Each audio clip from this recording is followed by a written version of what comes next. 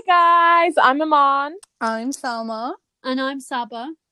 And welcome to Your Pretty for a Podcast. And it feels so good to be back because it's been however long it's been. 10 weeks. I don't know. Yeah. 10 weeks. 11 weeks. I don't know the day of the week. I don't know the dates. I don't know the time. I don't know how many days of lockdown I've been in. So the fact that you know it's 10 weeks, Salma, yeah, you're Miss Honey. You're Miss Honey in real life. Very Miss organized. Honey. You're right. Maybe I should have been a teacher. And today we also have a special guest. We have Saba's sister, Zena. Give a round of applause for Zena. Welcome. Zena's just an incredible person, an activist to say the least. And I'm really excited to have her on this. I wanted to have her on for a different episode ages ago, but obviously Rona. So Zena, tell us a bit about what you do, who you are. Hello, it's very nice to be on your podcast. I don't know why I said that like that. No, I'm really excited to be joining you guys finally. And I know we've been saying, I'll join at some point, but one of the benefits of Corona is that I'm home and I have time to do things like this. So it's not all. Even though you are always working. Yeah, I'm actually working as we're recording this. Yeah, exactly. I'm like looking over my notes, but yeah, I'm very happy to be here and to be joining. Well, thanks for joining, Zena. You know, we always want more people to the party. So thank you. It's always a good thing. You know, yeah, how have you guys been dealing with lockdown? I mean, I know obviously we've been speaking and stuff, but genuinely, I don't actually think I've asked you guys. I've been working. Well, all of you guys, Saba, Selma, what have you guys been doing? I've been baking, cooking, painting, and then also binging everything the internet has ever given to us. So yeah, I was kind of on the creative phase of like, oh my god, I'm gonna start my day early, work out, draw, bake, all that stuff.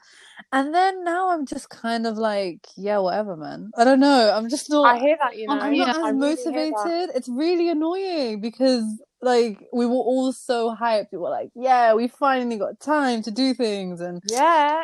Listen, in the beginning, every single other day, this was my structure of my day. Yeah, I'd wake up, I'd have a shower, I might have a couple meetings, write up a few things, go back into bed, go on house party. Oh my then god. FaceTime my best friend Afsha, who was on I think it was episode 2, and we'd both watch quarantine, and that was my whole day. You know what? I At would least watch you the quarantine twerk show. Pardon? At least you had a nice clear routine. Yeah. A nice clear routine. Yeah. I've binged like crazy as well, though. I'm not gonna lie. Like I finished La Casa de Papel, so Money Heist, in like 3 days. I was just like, it was brilliant. Oh my god! By the way, first season. I'm not gonna lie. I know this is a review for me, but first season was very okay. The rest, fantastic. Highly recommend. No, but listen, the last series shatters patriarchy. Guys, absolutely shatters it. Guys, my Arab. Yeah, I mean, I won't ruin it, but honestly, she's a pregnant Alicia. She's a pregnant woman. She bodies it. She does an amazing, fantastic job, and it's just literally hits patriarchy on the head. Exactly. Guys, so it's good. I still haven't seen it. My Arab Iranian parents have binged it. This is like my fresh parents. Your Arab Iranian parents have binged it. Literally. And I bet you they watch it in Spanish as well. Oh my god. Love it. You have to watch it in Spanish. You have to. Yeah, they do. They watch it in Spanish. Otherwise you're doing it injustice. I was about to swear in Spanish. Oh my god, let me not. We're doing it injustice. Guys, have you seen Rami? No, but I've heard such good things. I finally got the time, and Sabah was like, "You have to watch it." And okay, but how did you watch it? Where is it? You can watch it on Amazon Prime, but it's like an extension. It's on Hulu, isn't it? Yeah, it's on. We don't have Hulu. We're not in America. Oh, sorry, Stars Play on Amazon. Stars Play, but it's great. Watch it, guys. It's worth it. It's worth it. That's our recommendation. It's just like fantastic and tackles so many. I just feel like with Rami, do you think? I mean, obviously you've watched it and you said that it's really good, and I trust your opinion with my life. But I was quite wary with regards to starting it because I didn't want it to feed into the whole, oh yeah, hi, I'm a Western Muslim, da da da da. Oh my god, do you know what I mean? It is a little bit like that, but the issue that I've had with you know, when it's like brown guys living in America complaining about the fact that, oh my God, I have to juggle being Western and Muslim. It's so hard. And then a white girl comes along and saves the day for them. It's not like that. So it's a bit refreshing. It's a bit more honest and raw. And I have my own reservations about it, but I just try to take it as a sitcom. I think sometimes we end up judging the works of like our own people harsher than we judge the works of white people. Yeah. And I think like sometimes we just have to give them a bit of slack and be like, hey, they just made a shitty sitcom and let's just enjoy it for It's not shitty though. It's not shitty though. It's cute. It's proper cute. Funny enough, I felt the same way a little bit with the show Elite. I binged that as well. I don't know if you guys have watched it. It's on Netflix. I've heard about it. Yeah. I think it'll just make me feel a bit uncomfortable. I'm not gonna lie, it was all right. Like, it's very, very like 90210 meets like Pretty Little Liars. It's just very extra. But they had obviously a Muslim girl in the show with her brother. Very interesting how they dealt with it. I understand where they were going with it, and it's based in Spain, so it's like a Spanish kind of narrative of that. But yeah, there were some things I felt a bit uneasy with, but some of them I was like, okay, at least they gave them some good like traits. Like the family was quite a understanding, supportive family, whereas, you know, it could have been horrible. But sometimes I think, like you said, we criticize our own people more than anything. So I was just kind of sitting back going like, oh, I don't know how I feel about that. But it was just maybe that's how they see it. I know what you mean. Yeah, I get that. I haven't seen Elite, so I wouldn't know. Yeah, but it's decent. You can watch it. Yeah. It wasn't a money heist, okay? Let's just get out there. Okay. Yeah, watch Money Heist first. Yeah, for sure. So I kind of wanted to, obviously I've been wanting to get back into podcasting with you guys for such a long time now. And I think that all of us were kind of in agreement to start back and finally find a way to get talking again. And I think this is the most, you know, pressing issue that we have in these times, particularly if you are on social media. And that is police brutality towards the Black community. So most recently, George Floyd was the latest known case of somebody to be murdered by a policeman in America. I don't know if you guys have seen the video. It is it is quite disturbing. If you guys have seen it, I did share it. I did see it. It absolutely made me cry my eyes out. It's getting me teary thinking about it now. And for anyone listening who hasn't watched the video or doesn't know what I'm talking about, it's a man called George Floyd, and he was at a supermarket, and a clerk at the supermarket asked, obviously, for payment. He gave a check. It was suspected that it was a fraudulent check. They called police. He didn't resist arrest, but the policeman felt that it was necessary to put his knee on his neck, and while he was repeatedly saying, you know, I can't breathe, I can't breathe, I can't breathe, he, as a result, died of it. It's really disheartening to not only see this in 2020, not only see this in a pandemic, but to see that this kind of abuse, this kind of systemic abuse, is just something that, I feel as though it's getting worse, but I saw something online today that said it's not getting worse, we're just seeing more of it because it's getting filmed, which I thought was really kind of chilling to read. And it's a harsh reality that we honestly need to check ourselves about. And it's come up to a point now where I feel like, you know, being silent, that's betrayal. If you partake in any type of Black culture, whether that be through their music, whether that be following their athletes, whether that be eating certain foods, whether that be going to certain countries, if you are in Black culture and you immerse yourself in any type of way, you need to be defending Black culture when it comes down to it. And I find it... We are all consuming Black culture. And we all... 100%, of course we are. And I just find it so rude, so crazy that there are people that are just silent. Don't get me wrong. And I understand that obviously we are people of colour. You know, we're not white, so we don't have the same privileges as white people. We're not white passing, so we can't just out there and talk and do everything that a white person can do. But we still have the ability to speak about it. And I think it's important for our communities as well, like all MENA communities, to understand what's going on. For sure. You know?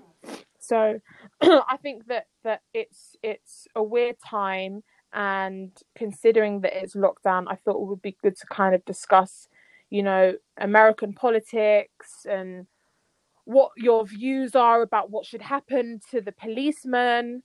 I mean, me personally, obviously he's been removed from his post. I personally think he should obviously be put on trial, but honestly, this guy deserves death row, because this is not the first unarmed black man that he has killed as a result of him abusing his police powers. And I don't know if you guys saw a clip. I think there was like almost 100 police officers outside this guy's house. Yeah. Bearing in mind, 6ix9ine, was out of prison the other day. Everyone in the whole world was calling him a rat. Everyone was calling him a snitch. The whole of New York was on his case. My guy had about 1 or 2 police officers. And you're telling me that this policeman, this ugly, fugly policeman has got almost 100 people guarding his yard. Yeah. It's ridiculous. He murdered someone. Two of the police officers were let out on paid leave as well. Which is But the problem is it's not like as if this happened for the first time. So the same thing, it's like as if, you know how like it's a Groundhog Day every day in quarantine? It's like that. Every time this happens, there's a police brutality on a black unarmed man for something so minor, and he dies as a result of it. All the police get let off. There's a riot for a little bit, here and there. And then it just goes back to normal, and everyone, says RIP and stuff like that. But then it repeats and just constantly goes on. There's never. It's not even for just a crime, like for jogging, like. Yeah. Oh my God, that video as well. That was horrible. Did you guys see the? Yeah. Did you guys also see the recent video of the man whose surname was Cooper? I think I can't remember his full name, but he was bird watching. And the lady with the dog. Oh yeah, the woman. The woman's called Amy Cooper. But his name is something Cooper as well. It's rubbish of me not to remember. Maybe I don't know about this. Her name is Amy Cooper, and his surname is Cooper as well. He was bird watching, and then she shows up with her pet, with her dog, and she's visibly not threatened by him and is pretending to be afraid. You can hear from her phone call where she's clearly playing on her voice. She's playing up being threatened because she knows. Listen, she was strangling the dog. That the police will come running and they will do something. She was strangling the dog in the process. She was willing to let her dog die in the process of her on the phone. To be honest, that also bothered me, like the fact that people were so fixated talking about the dog as opposed to the man. And it highlighted a few things. One of the first things that it highlighted is it doesn't matter how well educated you are and what your socioeconomic status is as a black person in America, you're still susceptible to this kind of violence and this kind of attack, because he was a PhD holder who was an educated person from a fairly recently. He was birdwatching. Yeah, he was a geek. He was birdwatching. From a fairly wealthy background, he's doing okay for himself. He's bird watching, the nerdiest thing you could do. I don't know white people that do that. Exactly. I don't know white people stop, but oh my God. But he was bird watching, and it really breaks that myth that this is a class problem, that a lot of liberals try and sort of, they try and justify these things by saying, this is a class problem, and it's not necessarily a race problem. I thought that was one thing that was really interesting, and the other thing was the fact that there was so much focus on that bloody dog. Like, I get it, it's sad. But you know why? And this is what I was talking to my friend Astra about. The problem with Americans have too much freedom, and I know that's such a problematic thing for me to say, but it's true, because a dog will have the same rights as a human being. The same amount of people that will be calling and screaming RSPCA are the same amount of people that will be calling for the life of the person that just got killed. And this is a problem with America. Everything you can get sued for, every single thing is a problem. Oh no, but it's my right. But it's the Fifth Amendment. But it's the Fourth Amendment. But it's this. But I can defend myself. But I would just add one thing to that. I would say that it's not so much about people caring about the dog. It's it's more about the lack of care towards the black person. Yeah. And like that's where the phrase Black Lives Matter is so important. And you know, I've been in conversations, I've been on panels where we've spoken about Black Lives Matter, and we've literally, me and three other black and these three black girls, we were talking about it passionately and saying, look, this is why it's important for us to say Black Lives Matter. And right at the end, this middle-aged white guy stood up and said, but why can't we say all lives matter? And it's just lost on them, do you know? And that kind of shows you the sort of erasure that the black community faces. Also, when you in the white psyche, and I'm making sweeping generalizations here, obviously, but in the white psyche, a dog is always innocent and a dog is always pure, whereas the black person is guilty until proven innocent. But isn't that crazy that in like America, a black person is so dehumanized that a dog outranks him. Exactly. That's insane to me. Yeah. And to add on to your point, Iman, I know you said that you think America has too much freedom of speech. I feel like it's quite almost the opposite. I feel like depending on what you look like, if you look like a stereotypical, white American, you have a lot more freedom in your speech than a black person. So, and I think with their system being so dependent on you having a job, like for example, healthcare is not even a possibility unless you have a job that can give you insurance because the prices are so high. People feel like they don't have a freedom of speech because everything they say may result in them losing their job, and they can't risk it. They can't risk, they're not going to get benefits from the government. They're going to be homeless. So these people who are like minorities who are working for literally $3 an hour are not even able to, have a good living and be able to, defend what they think, because the system is made so perfectly that only the rich white people can say what they want because they're funding it. And they have a sense of entitlement where they feel like they have a right to everything. They can speak about whatever they want to say, no matter how minuscule it is. Yeah. I would change that then. I would say that I feel like white people have got too many rights. Yeah. Great. In America. Yeah. No, they do, because they feel like they can speak on everything, everything. Even when they Kaepernick, want. I think I don't know if I'm saying that right. Yeah, but even him with when he kneels at his games so he can instead of he doesn't play anymore because he decided that he didn't want to join in the national anthem, which is ridiculous. The way that white people spoke out about that, Americans, like they were completely outraged, and everyone had something to say about it, and no one was saying what was needed to be said about why he was doing it, the importance of it, and it was all against it. It's bullshit, because these white people, why are you defending a land that's not even yours in the first place? So you're out here key and R, oh my god, my country, oh my god, make America great again. No, G, absolutely not. And there was this thing that I saw on Instagram, and it's called white fragility.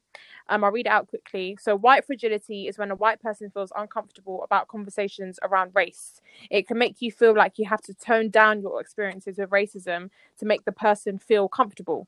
Honor yourself by reclaiming the right to honestly express when something does not sit well in your body. And one thing that I will say to add to that is sometimes I'll be at work, and let's say, for example, my friend or whoever might be walking by who's black, and my white colleague will want to try to explain them. They'll explain them in every single way besides saying the word black. It makes them that uncomfortable that they actually can't describe a skin tone. They'll say, oh my god, so he's about 6'2", muscular, wears glasses. Okay, so all right, so he's black. Do you know what I mean? Like, they're so uncomfortable with it, and this white fragility is so important to highlight in so many different scopes, because I just feel like racism and racism in general, and for us to be able to unpick it and try to move forward in any type of way, needs to be addressed in a not even confrontational, but almost confrontational, because I feel like unless it's really thrown in their faces, they're just not going to speak up about it. Yeah, but the thing is that I feel like on that point, I feel like they may not be saying it out loud, but they're definitely thinking it. Like, for example, maybe they're using a facade where they're like, oh, they're everything but, black. But in their head, they're like, oh, no, they're black. Like, that's how I identify the them. fact that they use so many other descriptive words and avoid saying they're black, it means it's the foremost thing in their mind that they're avoiding saying. Yeah, it's like as if you're playing taboo. Yeah, exactly. They're playing taboo. Literally. One thing I would say about white fragility is that it basically, like, if you boil it down, what white fragility means is that you care more about the emotions and the feelings of white people than you do about the lives of black people. That's basically what it boils down to. Is society giving more of a shit about how offended and how butthurt a white person is going to get by speaking up about something than how it's going to affect the lives of black people. And it's like white feminists will very quickly recognize and call out male fragility, but they are so quick to deny white fragility. They don't believe it exists, or they'll deny its existence the way they deny white privilege. Yeah, and just to kind of expand on that, I'm just going to read out something.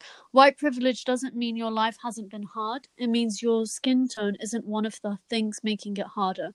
There's plenty of other privilege: socioeconomic, male, heterosexual, cisgender, Christian, able-bodied. But white privilege is perhaps the most enduring throughout history.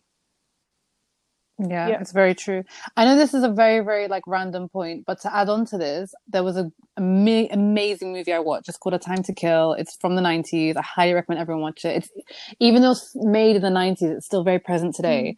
And long story short, it's about a trial of the actor playing him is Samuel Jackson and the lawyer's Matthew McConaughey. And when they have a discussion before one of the trials, he sits in front of him and he says, look, this jury does not see me as a man. They see me as a black man. You have to understand, you have to defend me as a black man because that's what they're seeing. So even he knew that for him to win this case, he had to be defended as if he was not just a man. Like, he had to have so much more extra because he was a black man, because that's how he was seen. Yeah. I mean, like, to add to that as well is, the fact that I don't know if you guys are aware of the case of the I can't remember the name now, Bosborough boys, the boys that were killed in during the Jim Crow era. There was a group of teenage boys. The youngest one was about 11 years old, and a woman accused them of rape on a train, and they were all incarcerated, some of them for decades. And then she decades later came out and said, actually it didn't happen. And she denied. Oh my God. She denied what she'd previously said. But it was the same. It was the same as the Central Park Five. It wasn't until Corey was in prison and he actually met the killer, and the killer's the one that came and admitted. It took Corey, the person who was incarcerated, wrongly accused, to meet the actual killer in jail for him to get out of jail. And a lot of these times, like, the woman who goes to police and says what's wrong and says what's happening is white. No, she's white, but even the police there, they kind of convince you that it's the black man as well. They interrogate for hours and hours and speak to you and bring these people around you and say, oh, did he look like this? Was he like this? And question everything. They kind of put it in your head it was a black man. And I'm obviously not defending the woman or anything like that, but that happens a lot of the time where black men are wrongly convicted, and it's through the interrogation process of them going. They feed that they story. Feed it they in encourage exactly. that story. Yeah, they take a pinch and they just run a mile with it. They're like, okay, cool. So you think that he was a African American man? Yes, African American man. Yeah, and they'll kind of antagonize you. And she's dumb and a racist as well, and she'll say, yeah, it was. And so obviously, it's also sorry to cut you off, Saba. The issue that I have with especially cases of sexual assault, supposed sexual assault by black men towards white women that later come out to be untrue or unfounded, or the woman comes forward and says, it didn't happen. there's a lot attached to white women's honor, and a lot attached to the idea that black men taking away white women's honor. The white state is really quick to defend the white woman's honor, because if it was a black man raping a black woman, there would not be as much of an outcry. And that is not, I would say also that kind of is similar to the cases that we have in the UK of racism towards groups of Asian guys, because of the idea that they have that they're grooming gangs, and that they they rape and kill, or they sexually assault white women. There's this like, the purity and the honor of the white woman is far more valuable than the life of a black man and the freedom of a black man. So if that purity and honor of the white woman comes into question in any way when it comes to a black man, he's immediately dismissed. It doesn't. It's just immediately he's viewed as being in the wrong, and the case is already tainted to begin with, because of that.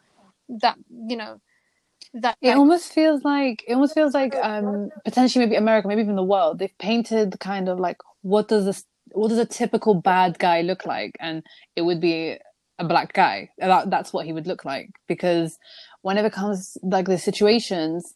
I know this is again very random, but there's an actress called Gabrielle Union, and I forgot who she's married to, but Rain. Who's she married to? A guy called there Rain. we go. He's like a famous American football player, and they have 2 sons together. And she was talking about how her son had decided to have this hobby with his like rich, white boyfriends, because obviously they're all well off now. But they would kind of jump into people's basketball courts and play basketball, and that was the kind of like challenge, right? And when Gabrielle found out about this, she sat down both her boys and she was like, listen, your friends can do that, but because you're black, because of your skin color, if someone sees you doing this, they don't see it as a challenge, they see you as a threat. You will die if you do something like this. You're not going to get arrested and go to a jail and mommy and daddy will come pick you up. A gun will be pointed at your head and you will die. It doesn't matter if you're 16, it doesn't matter if you're 18, and bear in mind, these boys are growing as well, so they're more threatening, when they see like a black guy standing there on the basketball court. So she said, the way you think of the world is not how your white friends see the world. It has to be different, because the world is not going to react to you the same way or react to your friends. That's true. Yeah. I think another really good thing to watch, me and Zena actually started this recently, called it's a show, it's called Little Fires. And it's based in the 90s. Oh my god, my book! Salma gave me the book. That was my book club book. Oh yeah, that was your book club. So I started the show, but Salma gave me the book. I've only seen the first episode, so don't give me any spoilers. Okay. But even when I won't really spoil anything, but the whole bike scene, where they go and they trespass into this like abandoned place that he's like they're just kids, they're playing around in this like scrapyard, and the police come, but it's actually neighborhood watch, and they take them back to their homes, and the white mom is completely fine about it, and she's just like, tells her son off, but the black mom is terrified, and she's like so angry and so upset at her daughter for doing that. And this is in the 90s, so it's not even like this is something that obviously back then so many more cases like this would go on, of like police brutality and black people getting convicted wrongly of crimes, but we wouldn't see, because it's not being recorded, and not it's social not media, over social media. And that's like a thing that we have now, that we as people of color, people who aren't white, we can be allies to black people by recording and being there, and spreading that on social media. But even at this point, white people can be allies too. Yeah, that's what I'm saying. White people and people of color. And this is the point. This is the point that I was trying to make earlier, is that now it's gotten to a point where your silence is betrayal. Yeah, it's true. So you not saying something is something. Do you know what I mean? And I'm not gonna lie, I'm looking at my white friends who haven't posted something, have not posted a thing. Didn't post a thing when, I mean, I know we're talking about police brutality against the black community, but didn't post a thing when there was bombs going on in Afghanistan. Didn't post a thing for so many things, yeah.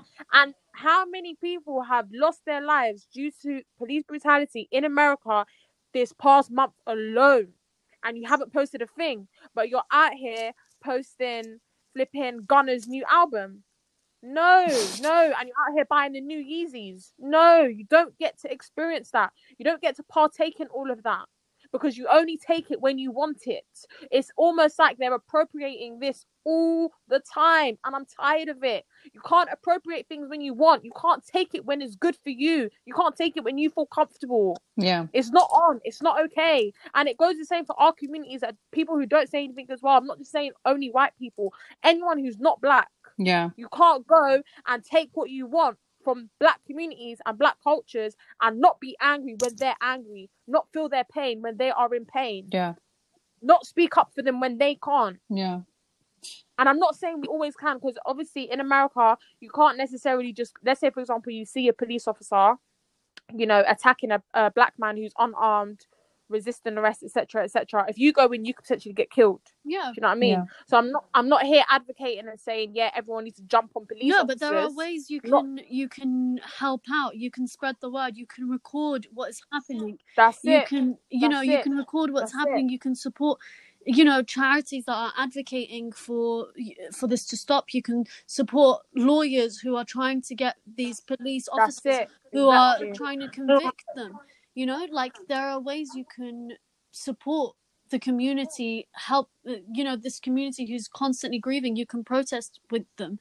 Like there are ways you can show that you are here and you are trying to make a conscious difference. You can talk to your family members who are racist and you can speak to them and tell them, you need to see what is happening to, you know, to this community. You need to see what is going on around us and show like that this, like, make this injustice apparent.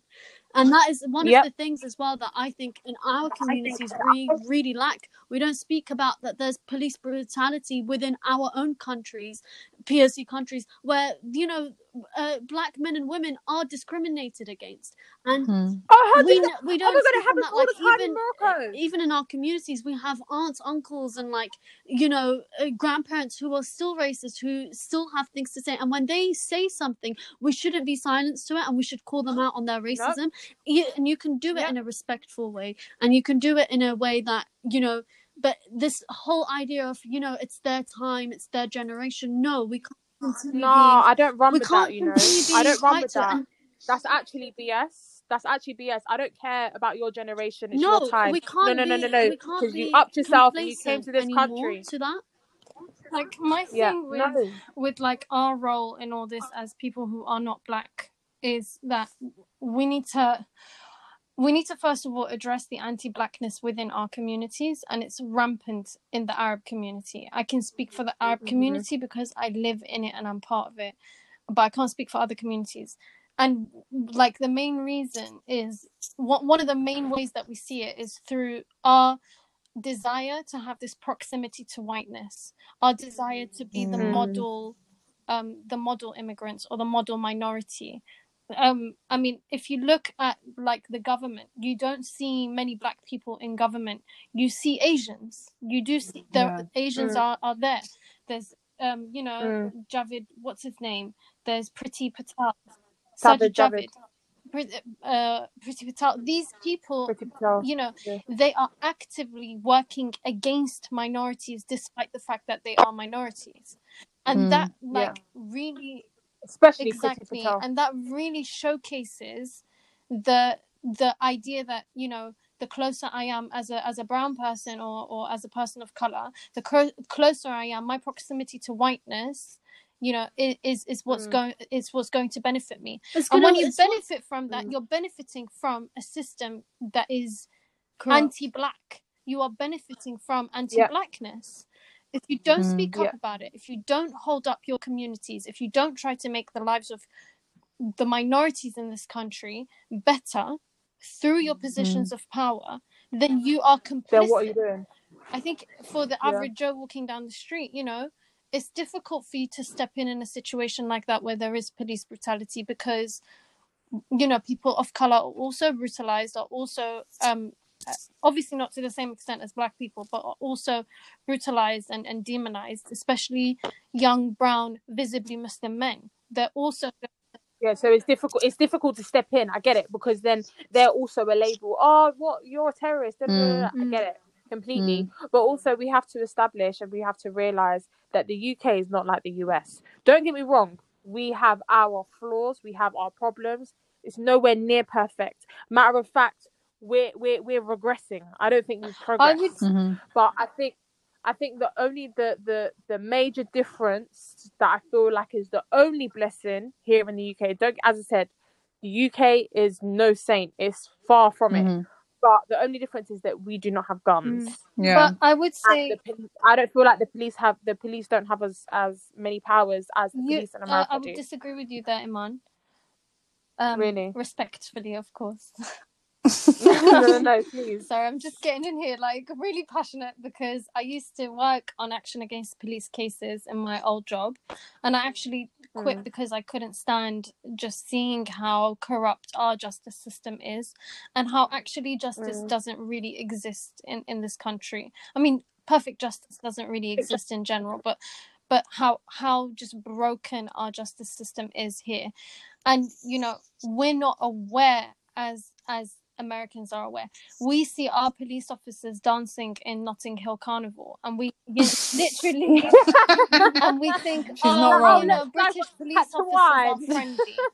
I've worked on a case on my first week working in this in the actions against the authorities department in my old law firm, which is I can't really mention where it is because it's quite a well-known law firm, and the person who's, you know, the main partner, he wouldn't want to be mentioned on anything public. But on my first week there, I worked on a case of a 14-year-old black boy who'd been stopped on his way to his job interview for work experience, and had been accused of stealing, when obviously he's wearing a suit, he's on his way to the work experience interview. It wasn't him, but because there was a black target that they were looking for, and he was the first one in front of them, and he was known to the police because they're all over the place in that area. I think it was in Tottenham. He was stopped and searched, and all he said is, "Why are you arresting me?" And he was immediately taken into custody. And he's 14 years old. He's not allowed to be stripped and searched or to be held in custody without an adult supervising, right? He was not only taken to the police to the police station, he was specifically taken by the police officer that arrested him to a cell that has a broken CCTV camera. He was not only stripped and searched, he was stripped and searched intimately. So that means they put their hands into his underwear as a 14-year-old boy, and then they twisted his arms behind his back. They put the handcuffs on.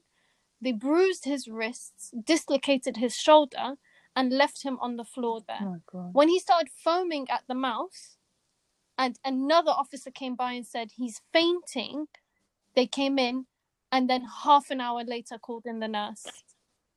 Right? They called him. Did he die? And he didn't die. Alhamdulillah. Thank God. He didn't die, obviously, because he was my client. I went with him to his to the hearing, the misconduct hearing for that police officer. He was taken. He was obviously, like, they freaked out that you know, they realized this could be a lawsuit. They brought in a nurse to check on him. His vitals were okay. That's when they called in his mum. So this is after he's been held in custody, intimately searched, his shoulder's been dislocated. He was then provided, you know, his legal right to have a supervisor there. Now, it won't take a genius to guess what happened to that police officer. He probably got suspended for a bit and back in. Yeah. Oh my God. He got a warning. And we went to, so they hold, first of all, what they do is they review the situation. You know, the IOPC, which is the independent I forgot what it stands for. Don't judge me. Okay. I haven't been working there for a long time, and I'm kind of, done with it. Rusty. The It's Independent alright. Office for Police Conduct, excuse me, the IOPC. What they do is they will independently review the situation, which takes months, right? And they always come back going, oh no, here's the side of the story from the police officer, and actually, it was justified use of force, right? That's what usually happens. So, Oh, but you put them in a room where the CCTV don't they'll work. never admit that. They'll just say, oh, it happened to not be working, that was our To fault. not be working. But most police stations do have a cell that doesn't have a CCTV camera in it, or is broken, and that is on purpose. And I will tell you that is not an accident. There is always a purposely broken CCTV camera in one cell, so that they can do whatever they want in that cell, and they can brutalize people however much they want. And this is a common thing. This is a common thing, because I can't say that this is like a one-off, that police station had that. I've worked on cases from 3 different police stations that had the same story. CCTV just didn't happen to be working in the cell that our client was brutalized. I don't believe the story that some cells don't have CCTV, or the CCTV is broken. You've tampered with it, or it's broken and you left it broken so that cell becomes the place where you torture people, right? So when I first read this child's IOPC report from the police, obviously when I came to work on this case, this kid was 17 years old. That's how much time had passed on. Wow. And he was arrested, what, at 14? So this was 3 years after. And by that time, he's developed. He was in a relationship, and it hadn't worked out. Because he had such severe PTSD, he wasn't able to hold on to a relationship. He was, he did some judo for a while, or like martial arts, and then he left it because of the injury to his shoulder. He couldn't continue. The case initially, the file sitting on my desk, I read the IOPC report to get an idea of the other side of the story. And obviously before that, I just worked on refugee cases, so I didn't have an idea. I knew about the brutalization towards refugees from the States, but I didn't know opinion that they have it worse in America, and the image of police officers at Notting Hill Carnival. So I read the IOPC report, and the way that the police officer described him was as this muscular, tall, intimidating figure that had to be controlled and restrained in order for the police officers to have control. So going into this, I was a bit intimidated about meeting this guy, because I was like, what if he is some thug, right?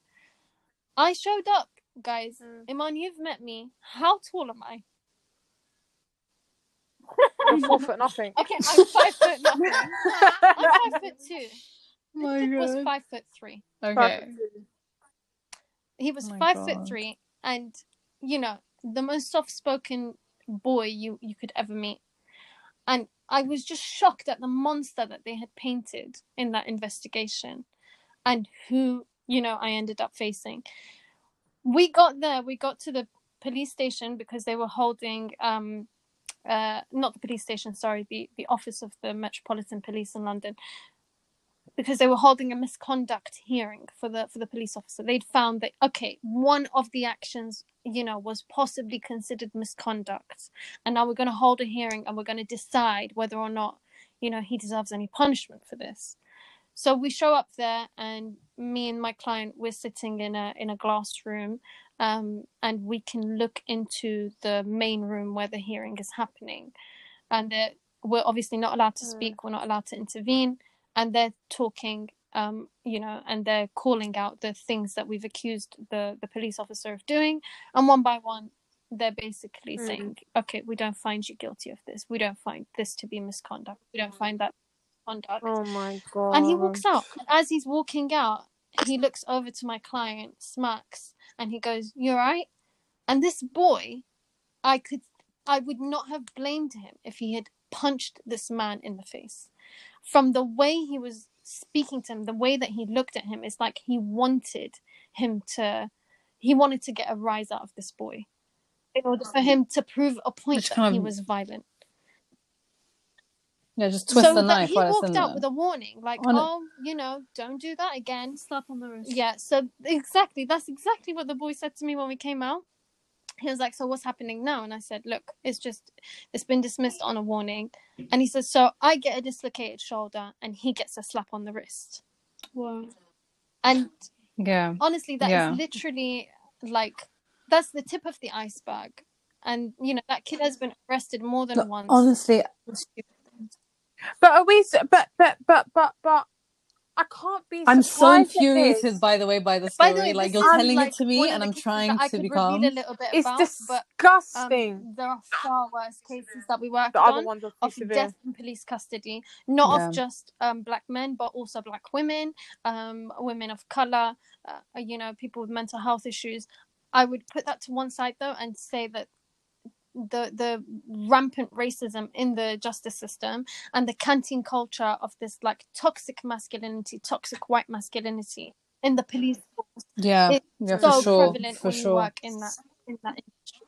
And even the abuse of power. These people come into you know, people that go into like law enforcement, speaking like specifically police, they're looking to get a high of being a powerful person and being able to tell someone you can't do that and you're going to go to Yeah. jail or you're going to get hurt. Because most of these men, some of them, I've seen studies I've read about where, you know, these men were like abused as children or they had their own issues and they go into this, you know, workforce because Where they they want finally can feel superior. yeah, and then they kind of go like, well, now it's Yeah. my turn. Yeah. Now I get to do this stuff. And that's not a healthy system to have because, like you've just said, it allows for more injustice. So a poor boy who was simply going to get, you know, hopefully a job through an interview now has a stagnant life because of one traumatic event. Like he's never going to probably heal properly from that shoulder. You know, as much as he'll probably try and move on with his life, he can still feel that pain. So it's a constant reminder to him. But that policeman, he just had a good day at work and got to beat up someone and feel good about And it. it's definitely not the disgusting. first, you know, kid he's done that to.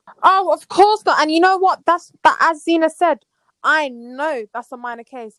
I have family members that are half Moroccan, half black, and to the world they look black. Yeah. And I have seen they have told me the brutality that they get given by police. This is something that happens in my family.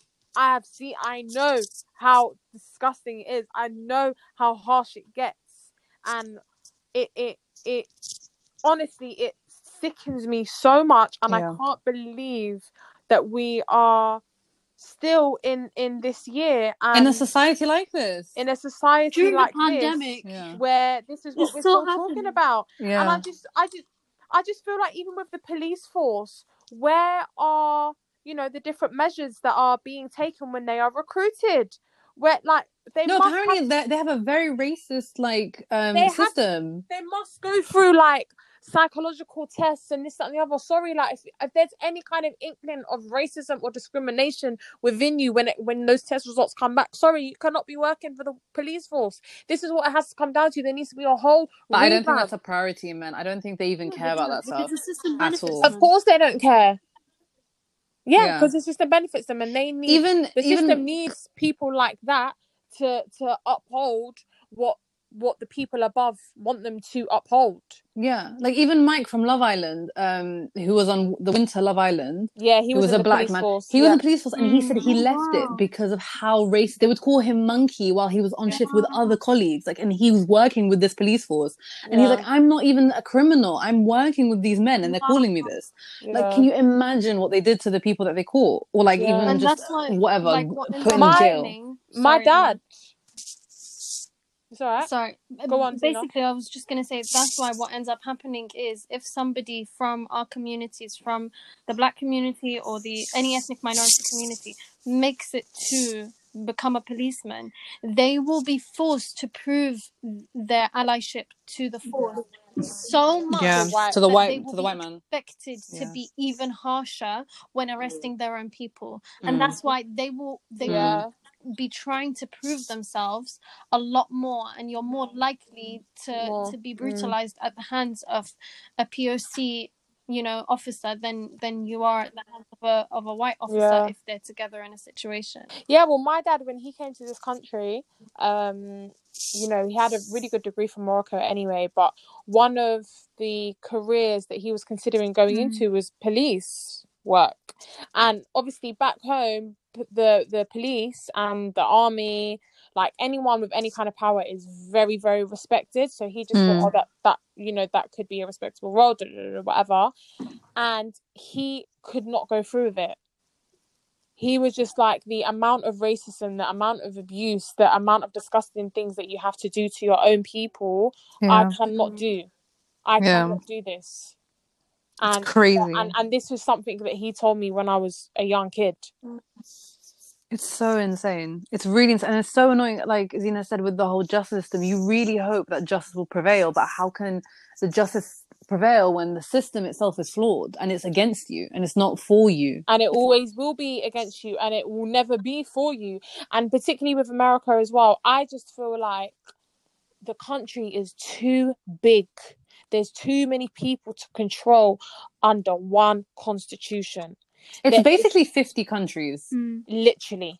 I would just say with 50 countries, 50 different laws, 50 different... Yeah. It's too much. And it's, it's, as I said earlier, it's up to a point now where this really, enough is enough. Like, there needs to be a revolution. And I keep on bringing up Afsha because I was staying with her for a bit and we were discussing this often. But, when you look at France, there's a revolution. When their rail prices increase, there's a revolution. Yeah. Here in the UK, we just take it. I think it has a lot to do with... I'm not gonna lie, I remember the riots. Okay, how many years ago was that? But we still take a lot of stuff. There's a lot more revolutions in different countries than in the UK and the US. Like, if you look at places, where there's a high level of comfort, there's less likely to be revolutions, because what people are looking for is they're looking for if you basically give people the basic necessities, they're fed, they have they have shelter, they have basic medical care, they're less likely to revolt. So you can get away with a lot more. Also, we're fed a false narrative through the media. You were talking about the riots. When the riots happened, they were as a result of the death of Mark Dugan, right? Mark Dugan, when his photos were put in the press, they cropped out his child to make him look less friendly, to decrease empathy towards him, to leave it an open question of, well, what did he do to deserve that? What did he do? To paint the picture. Same with this. Same with George Floyd. I'm literally waiting for them to say, well, this is what he's done in his lifetime, and and I'm just waiting for it, because I know that that's what the media does, and I know that that's the message that they want to relay, and I know that that's what they do want to convey and feed us, and media has a massive part to play in it. I don't want to get into a conversation about the media because we'll actually be here all evening, but yeah, it's one thing I would say sickening about, why the legal system doesn't work, or why we need to hold them accountable, or whatever. We can't really expect much from the legal system in a country that is run by white supremacist settlers. Like, there's this quote I really like that says, the law will never hold the white supremacist settler state accountable because it would have to destroy itself. If the state is based on, the people in charge are the people who have settled through violence on a land, who are openly white supremacists. I mean, whoever the people in power right now in America are openly white supremacists. The man that killed George Floyd, he basically there's another photo of him wearing "Make America Great Again" hat. It's obvious where he aligns. He's not. Listen, George Floyd is not the first black man that he has killed. Oh, I didn't know that. It's not the first one that he's killed. I think it's like, I'm gonna say, like the fourth or the fifth. Wow. So he's just been getting away with it until this video got posted. Until someone was able to record him doing it. This is not the first time. This is a terrorist. It came on our radio. This is someone instilling terror. And now he has 50 people standing outside his home to protect Yeah. him. Yeah. See, that just makes me feel like that was an order. Like they told him, hey, you're good at killing black guys. Go kill this. I don't know why. I have a really unsettled feeling because watching that video. He needs to be racist himself in order to execute that order. 100%. But watching that video and watching literally the life come out of that man, anyone being able to do that, I don't think you're normal. I don't think you have a psyche that is, I don't know, empathetic enough to understand that what you are doing to another human being. No, he's psycho. Yeah, 100%. Which shows that they're hiring the class A of crazy into these systems, because 9 minutes of that, I wasn't able to watch that without tearing up a little bit. So I can't imagine the guys, 4 policemen standing there, 1 doing it and 3 others watching, and just being like, well, this is how it is. Like, it's insane. The crazy thing is that not all of like, they weren't even held accountable properly. How can 2 of the policemen be now, like, they're now on paid leave? Well, yeah. You know, that's crazy. Exactly what happened here on a lot of cases, you know, of police brutality, where the officers were being investigated. One of the cases that we worked on was a pretty popular death due to police brutality case, death and police contact, we say. Death after police contact or during police contact. And, you know, there was an investigation by the IOPC. It was found that there was 1, you know, misconduct action. And so it was being investigated and whatnot. But during that time, those police officers, you know, 2 of them were on paid leave. The other 1 retired. And because the only thing that, you know, sometimes what they can do as punishment for police officers is they can cut their pension. So police officers get a pretty hefty pension after they retire. But if the police officer retires before they have, you know, found him guilty of misconduct, they can't cut off his pension. So this motherfucker quickly basically retired so that before they could do anything, if they find him guilty of misconduct or gross misconduct, which they probably wouldn't have found him guilty of it, to be honest. Yeah, the system wouldn't. Well, if they were to, then they can't touch his pension. And not just that, he still has a respectful name. He served the police, and they can't even touch him. They can't even pursue him. They can't. The IOPC can't even go to his house and question him because he's no longer a police officer. So they can't even go and like get any information from him. They can try, but he's welcome to deny, you know, them an interview. You know, I have 2 quotes in my head. I don't know when to mention them, but I'll mention them now. Just get them out of the way. But one that comes to mind is one I saw on Twitter that said, "To be African American is to be African without the memory, and to be American without privilege." Wow. And that just rings so much for me with this man that got hurt. And the other one, which reminds me of Imen, that you mentioned about people that aren't speaking out, the people that aren't, you know, posting this stuff and saying, hey, they need a voice too. It's a famous quote by Martin Niemöller. I'm definitely butchering that name, but it said something like, "First they came for the socialists and I did not speak out because I was not a socialist. Then they came for the trade unions and I did not speak out because I was not one. Then they came for the Jews and I did not speak out because I was not a Jew. Then they came for me and then there was no one left to speak for me." Because that just rings so true to me right now in this situation and many others. Wow. That's crazy. Yeah. And it's true. Yeah, that's really good. It's true. And it's something that has remained true throughout all of history. It's something that hasn't stopped. It's something that hasn't slowed down. It's an endless cycle. It's an endless cycle, and it's just continuous. You know what? We're nearing June, and of the cases we only know, I can say 4 at the top of my head that has happened. And that's that we know of, obviously, that have been recorded and people have... And that's just on the top of your head. Literally at the top of my head. Yeah. Like, yeah. That is... That's not okay. I mean, Yeah. And it reminds me of that movie, Fruitvale Station, which showcased another murder. I forgot the man, but I remember Michael B. Jordan acted in it. And it was the same situation where a man was killed on New Year's Eve because, the police just decided he was the threat when he wasn't the one who initiated the fight or anything.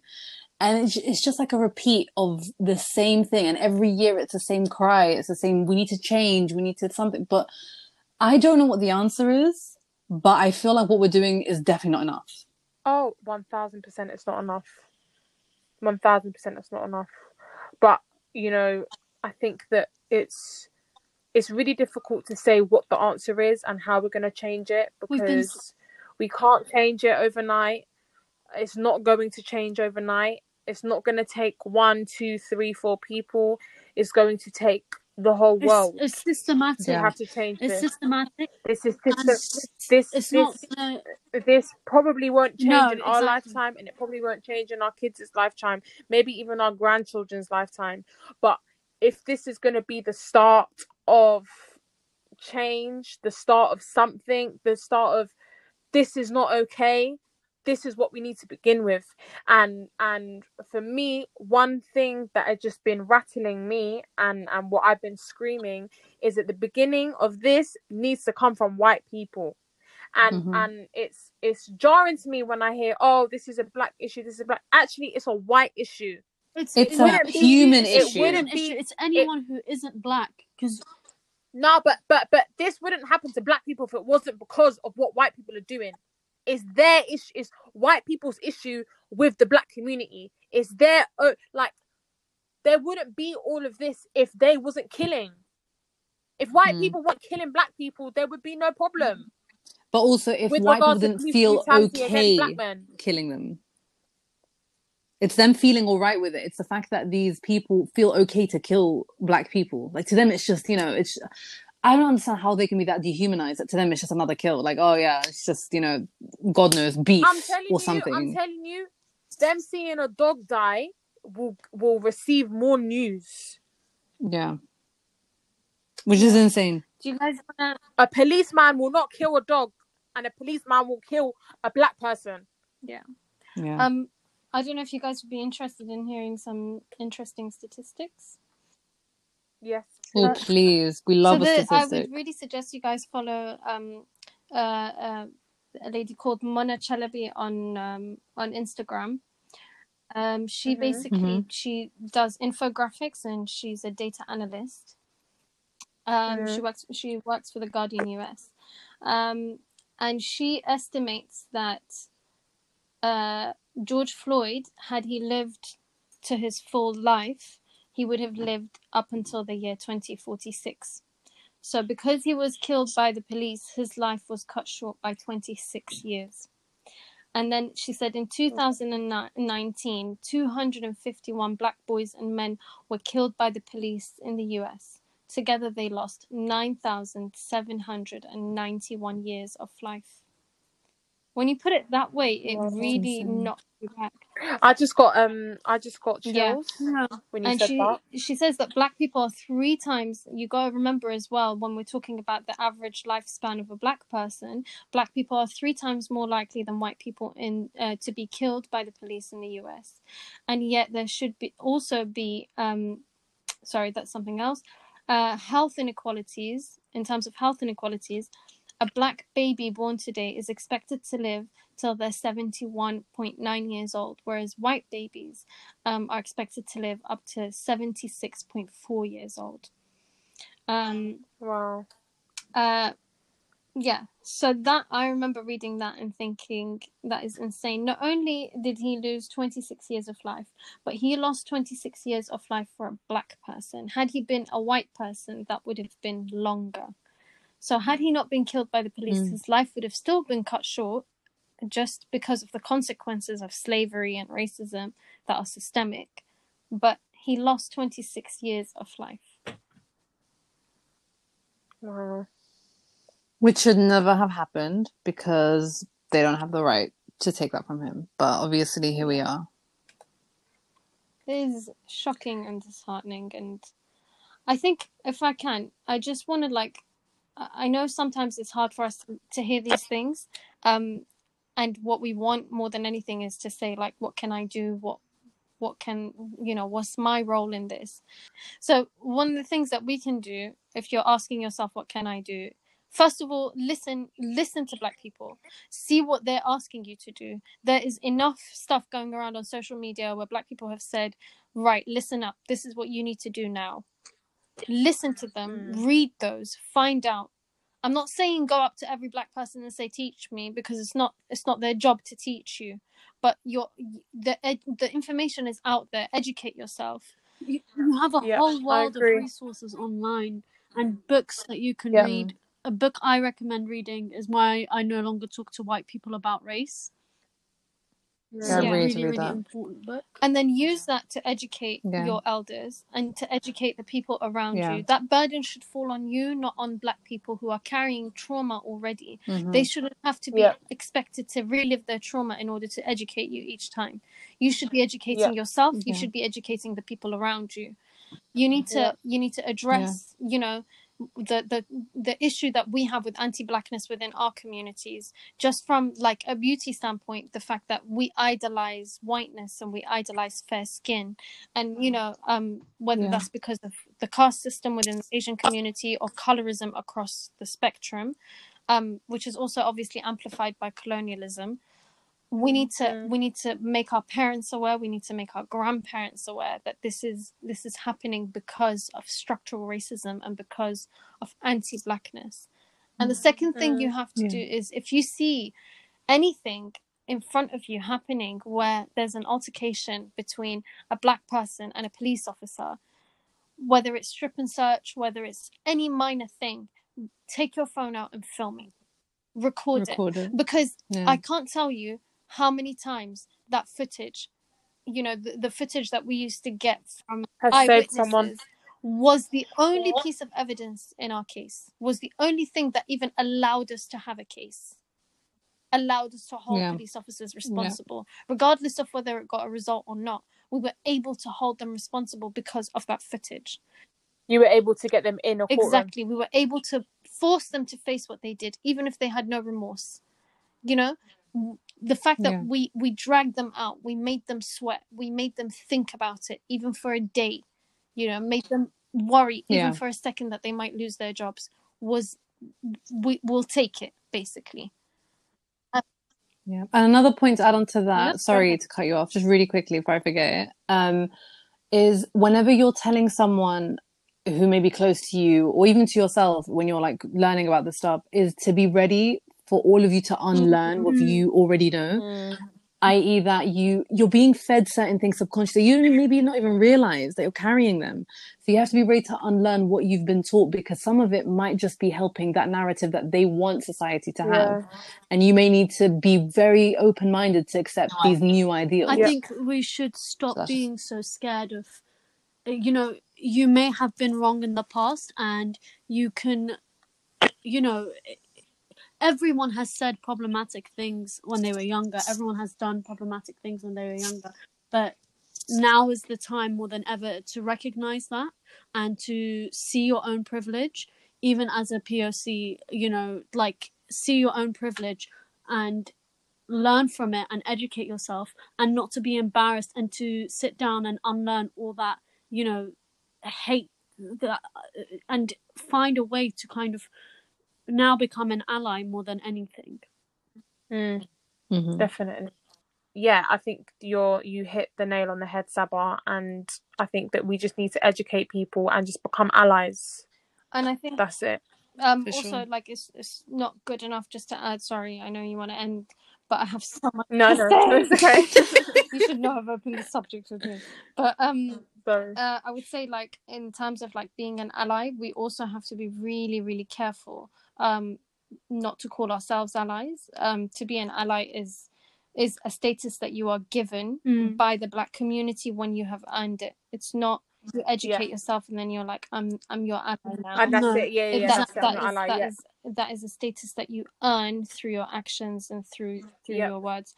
And I would really, really urge anybody listening to this to go and look into the inquiry into deaths in police custody in the UK. I think it's a shame that so many young people are not talking about the inquiries that are happening in this country. The fact that these inquiries don't get attention is what leads to them being dragged out for years and literally decades, and then being swept under the and carpet. continuing doing And what they're being doing. deemed unnecessary, and they're not happening. And that is setting a really dangerous precedent for the state, is that, you know, something goes wrong, we recognize that it's wrong, and so we'll do an inquiry. That inquiry will drag out, the public will forget, and then we move on and we repeat the same mistakes. That's literally what's happening. Go and read about the inquiries. It's boring and it's long on purpose. It is so that you don't read it. Push through and read it, find out, tweet about it, Instagram, whatever, share it with people. Read on the inquiry into deaths in police custody, read into the undercover policing inquiry. That is a really important one that's being dragged out for years. I worked on that inquiry personally, and it is being dragged out. You know, it's about police literally spying on the lives of activists, pretending to be, you know, part of their groups, even marrying them and getting into relationships with them. Oh my God. We can horrid. have an episode on that. I'm happy to talk about, because I worked extensively on that inquiry. The Grenfell Tower inquiry, you know. Leah, you need to Oh my not God. We'll get into that another we day. need to Stephen Lawrence inquiry is as relevant today as it was 20 years ago. You need to go and you need to read up and update yourself on those inquiries, on the outcomes of those inquiries, because a lot of the times these inquiries and investigations happen, the media attention is gone, the public attention is gone, and they just find that the use of force was justified, they find that the conduct was justified, and it's swept under the rug. The families are given a pittance as compensation, financial compensation, and told to jog on.